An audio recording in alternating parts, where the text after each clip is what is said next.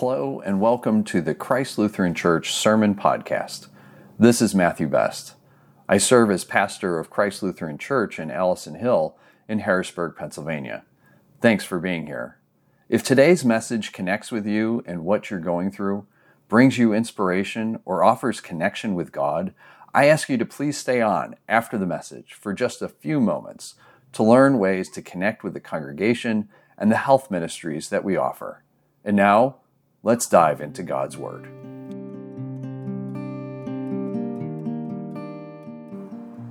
The Holy Gospel according to Matthew. Glory to you, O Lord.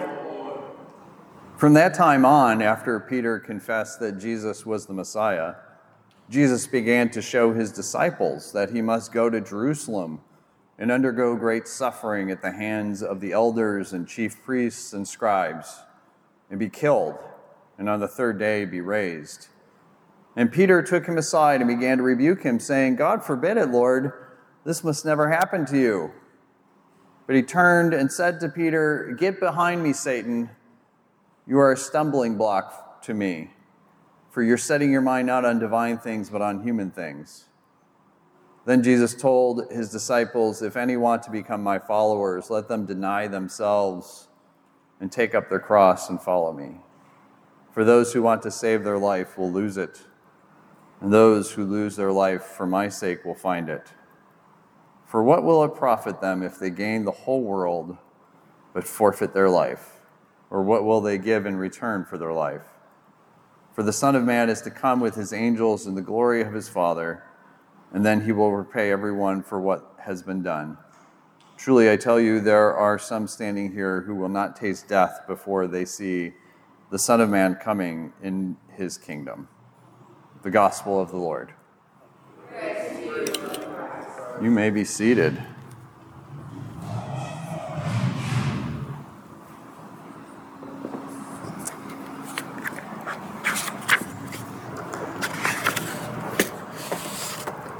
I saw this story. It's from the Christian Post. I don't normally read the Christian Post, but the article, the headline, caught my attention. And this is just from August 25th, so a little bit over a week ago, very recent. And the title says, Prosperity Gospel on the Rise Among U.S. Church Goers, Survey Finds. I'll just read a couple of sections here that I thought were interesting. An increasing share of American Protestant churchgoers believe that financial prosperity is part of God's plan for them, and that giving more money in their church and charities will result in blessings from God. So here's the stats for those of you who are statistics people. And this was a study conducted last year, about a year ago, and it was released this week.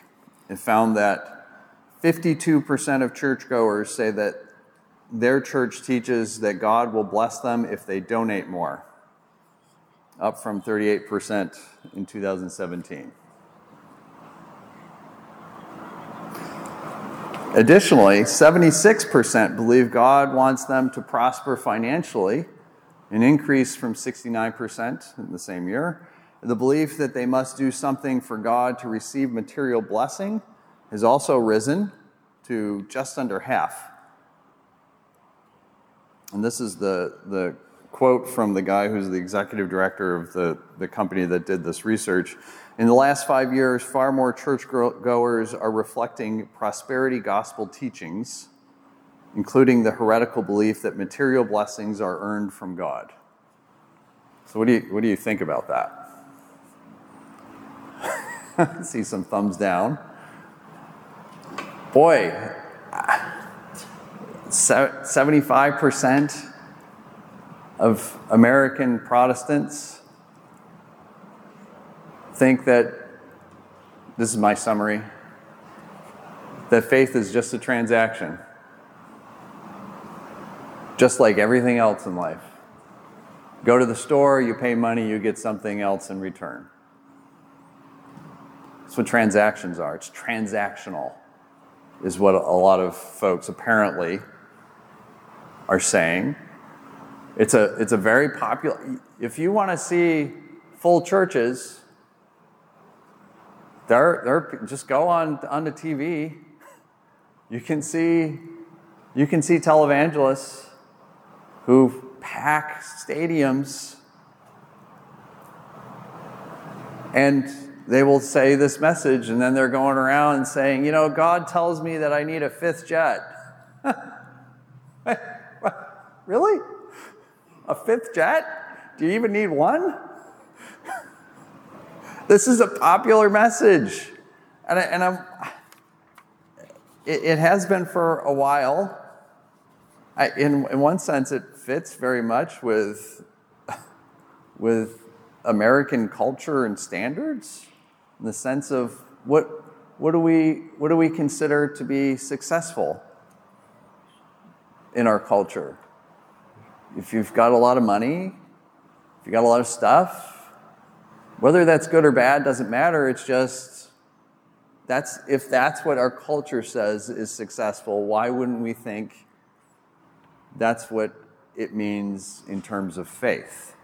That's what I hear in a lot of what's in this article, is that people are seeing their connection between what they experience most of the time in life, which are transactions and a focus on being successful according to society, with what it means. How do you define success in faith? It's a more ambiguous thing. Success isn't the same thing in faith. And I say this because when I take a look at our gospel reading, the fascinating thing, it's right there at the very beginning. Last week, if you remember, Jesus is standing with his disciples, and he says, "Who do people say that I am?" Well, some say you're John the Baptist, you're Elijah, or a prophet. But who do you say that I am? Jesus asked them. And Peter has this declaration, "You are the Messiah, the Son of the living God." So how did we go from Peter with this declaration of "You are the Messiah, the Son of the living God," to "Get behind me, Satan"? Whew, that took a jump. Yeah, exactly. Exactly. You got it, Angel. That's all right. I want to talk a little bit about this, because I think this is the big thing with this. Another way of translating that is, so Jesus starts describing what the Messiah means. Peter has said, "You are the Messiah," and so Jesus is like, "Yeah, you're right. You got it. Let me tell you what that means. That we're going to go to Jerusalem. I'm going to be turned over. I'm going to suffer, and I'm going to die at the hands of your religious leaders, and without saying it, the Roman Empire, because they're in cahoots with each other." That's what the Messiah is about. Peter has been taught throughout his entire life about what a Messiah is, and it doesn't sound like what Jesus is saying. Messiah in Jewish history has always been coming to save their people and set them free from occupation. He's expecting a sword. And Jesus is saying, no, don't set your mind to what the world expects, because I ain't going to do that. We don't conquer evil by becoming evil ourselves, which is extremely difficult teaching. So when Peter says, "God forbid it," after Jesus is talking about this, he's rebuking him. Peter, who, the A student in the class, who, just got all the praise last week, now is going, "Well, Peter, Jesus, I'm the A student in the class. And what you're saying here, Jesus, does not match up with my understanding of things. And so, I have pulled you aside to kind of say, maybe you ought to reconsider this. And so Jesus, in saying, he says, get behind me, Satan, is really what he's saying is, Peter, you're supposed to be following me, not leading in front. And when he calls him Satan, he's saying, tempter. Is recalling back to earlier in Matthew's gospel, in chapter 4, where Jesus is in the wilderness for 40 days and 40 nights, and the tempter is there. And one of the key things, the last temptation that the devil has is, bow down before me and I will give you all of the kingdoms of the world. And Jesus rejected that. And here we have Peter, who is really close to Jesus, saying, I'm expecting you to do that. Rise up, throw off Rome.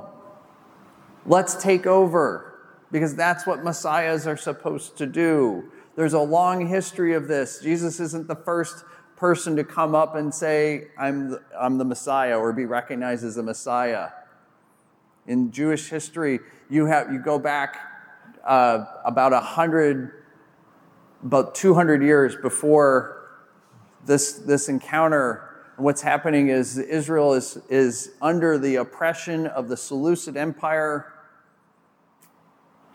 and Judas Maccabeus rises up. His nickname is the Hammer. Nice guy, right? And he violently leads an overthrow of the Seleucid Empire. And it's violent, and it's deadly, and it's destructive. And as a result, they get 100 years of political freedom until the Romans come and take them over. That's what people are expecting as a Messiah. Judas Maccabeus, the Hammer. And so in Jesus, you are the Messiah. There's a long line of folks, failed messiahs, who have tried to cause revolts and are crushed. When Peter says you're the Messiah, this is what he's thinking. And Jesus is saying, no, I'm not that type of a Messiah. I'm not going to use violence to overcome violence. We're going to use love. Love will conquer, but not in the way that you expect. It's costly, extremely costly. I've already done this, Peter, in the wilderness, and I reject it. Let's get back in line, and let's keep going on the path that we're going on. That's what he's saying. So in here, you've got Jesus saying, if any want to become my followers, let them deny themselves, take up their cross, and follow me. This is a phrase that lots of folks know. And I can't help but think, going back to this original article, how does it match up? If any are going to be my followers, let them deny themselves, take up their cross, and follow me. With God wants us to prosper financially, and if we give God something, we'll get something in return. I'm really struggling with that. So what does it look like to deny ourselves, to take up our cross, and to follow? I think the lectionary does a great job. Lectionary is the schedule of the readings. When we have this reading from Romans, Paul has given us a recipe of what it means to deny ourselves, to pick up our cross, and to follow Jesus. Just listen. Bless those who persecute you. Bless and do not curse them.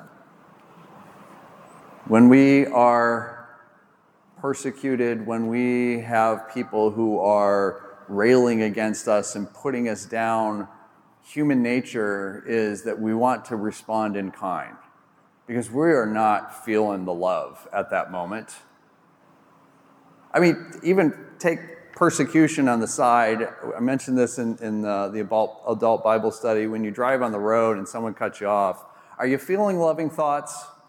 No. You may say things or say hi in a different type of way. You're not feeling it because it's an immediate response that we have, that when we are attacked, we're hurt. We're hurt. We've experienced trauma and abuse. We've experienced hurt and pain, and that hurts. Hurt people is the phrase. And we're hurting. And what Paul is saying, he's not saying you're going to be perfect at this. He's not saying that you're going to get this right all the time. He's giving us a path, something to pay attention to, because we're going to screw it up. And yet, it's because, so I said this also in the Bible study, we do not have an if-then theology, a transactional theology of if I do this, God will give me this.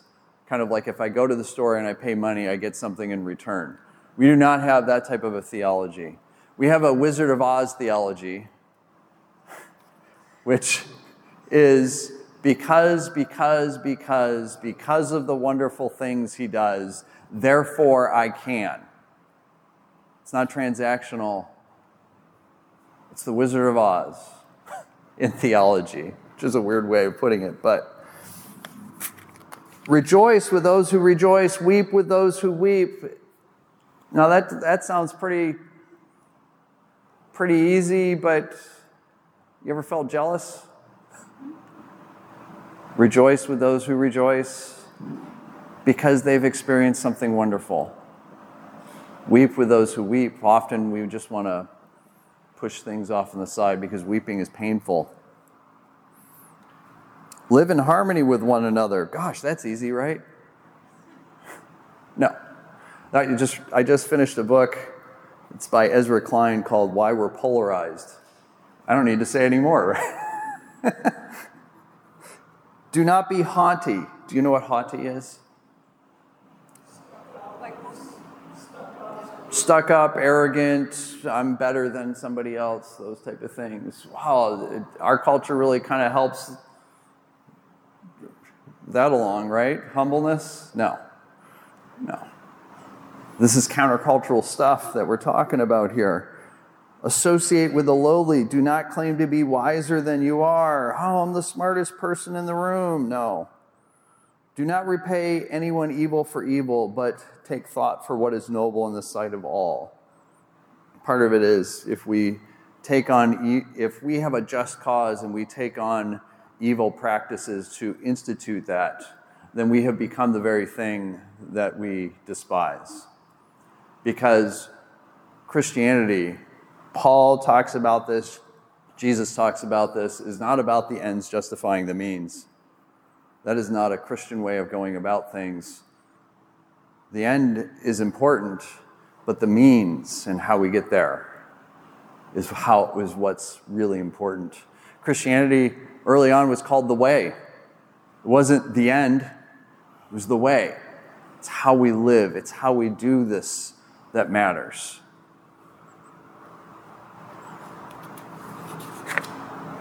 And then it says, if your enemies are hungry, feed them.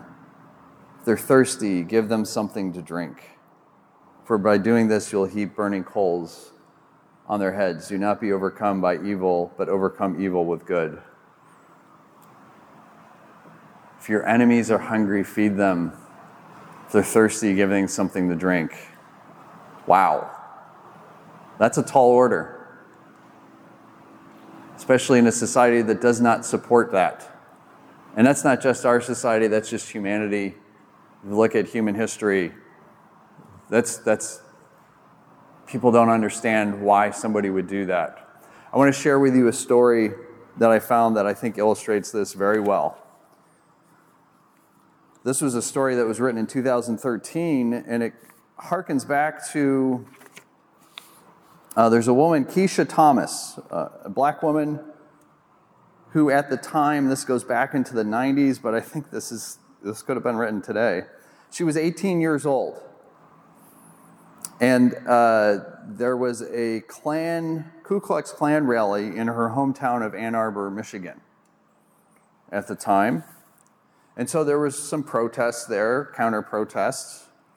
And of course, there were police officers who were there, and they're in all of their gear and everything, and they're there to keep the protesters and the Klansmen separate from each other, is the idea, of course.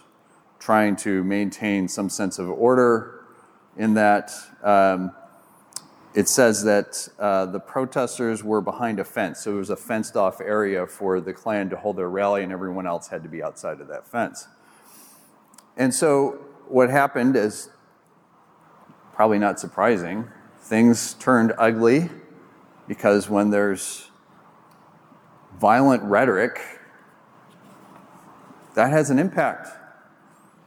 And so what happened was there was a woman holding a megaphone who noticed one of the men among them wearing a Confederate t-shirt, and she notified the protesters, who then chased him down from the crowd. And they were yelling, "Kill the Nazi," before knocking him down and then beating him with wood sticks. And Keisha Thomas saw this, and she said, when people are in a crowd, they're more likely to do things they would never do as an individual. Someone had to step out of the pack and say, this isn't right. Consequently, she threw herself down over this person's body, over this man who was there yelling insults at folks like her, to protect him.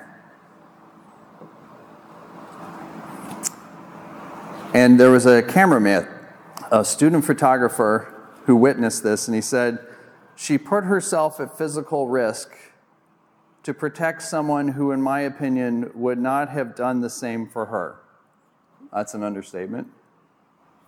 This is the quote that got me. Who does that in this world? Well, Jesus. Jesus shows up in a variety of different ways. In shapes and forms and colors and heights and languages and everything. Ways that we don't expect, ways that we may not like. I mean, I don't know how I feel about, the Klan, not good. That's an understatement. Here she does this. Wow. Who does that in this world? Jesus. Jesus does. The Spirit embodies us, helps us to see that if we're not going to get it all right. But the neat thing about this story is that later, a few months later, a man came into her coffee shop and thanked her for what she had done and said, that was my dad, who she had saved his life. And she said, for the most part, people who hurt, they come from hurt. It's a cycle. Let's say they would have killed him or hurt him really bad. How does the son feel? Does he carry on the violence?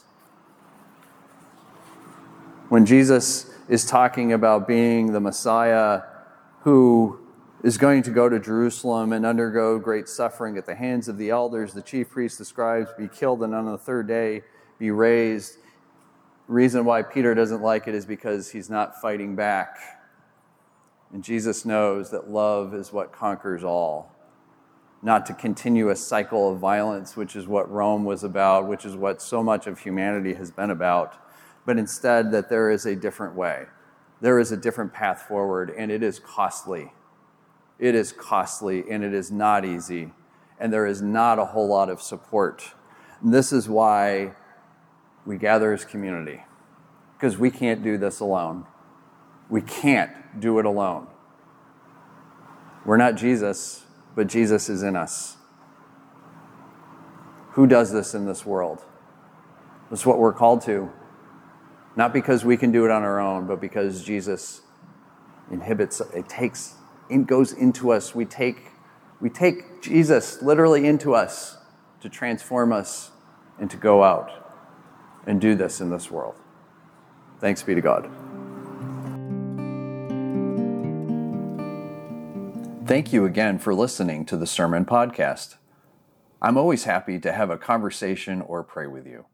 Please reach out either by email to pastor@christharrisburg.org or call me at 717-236-8382.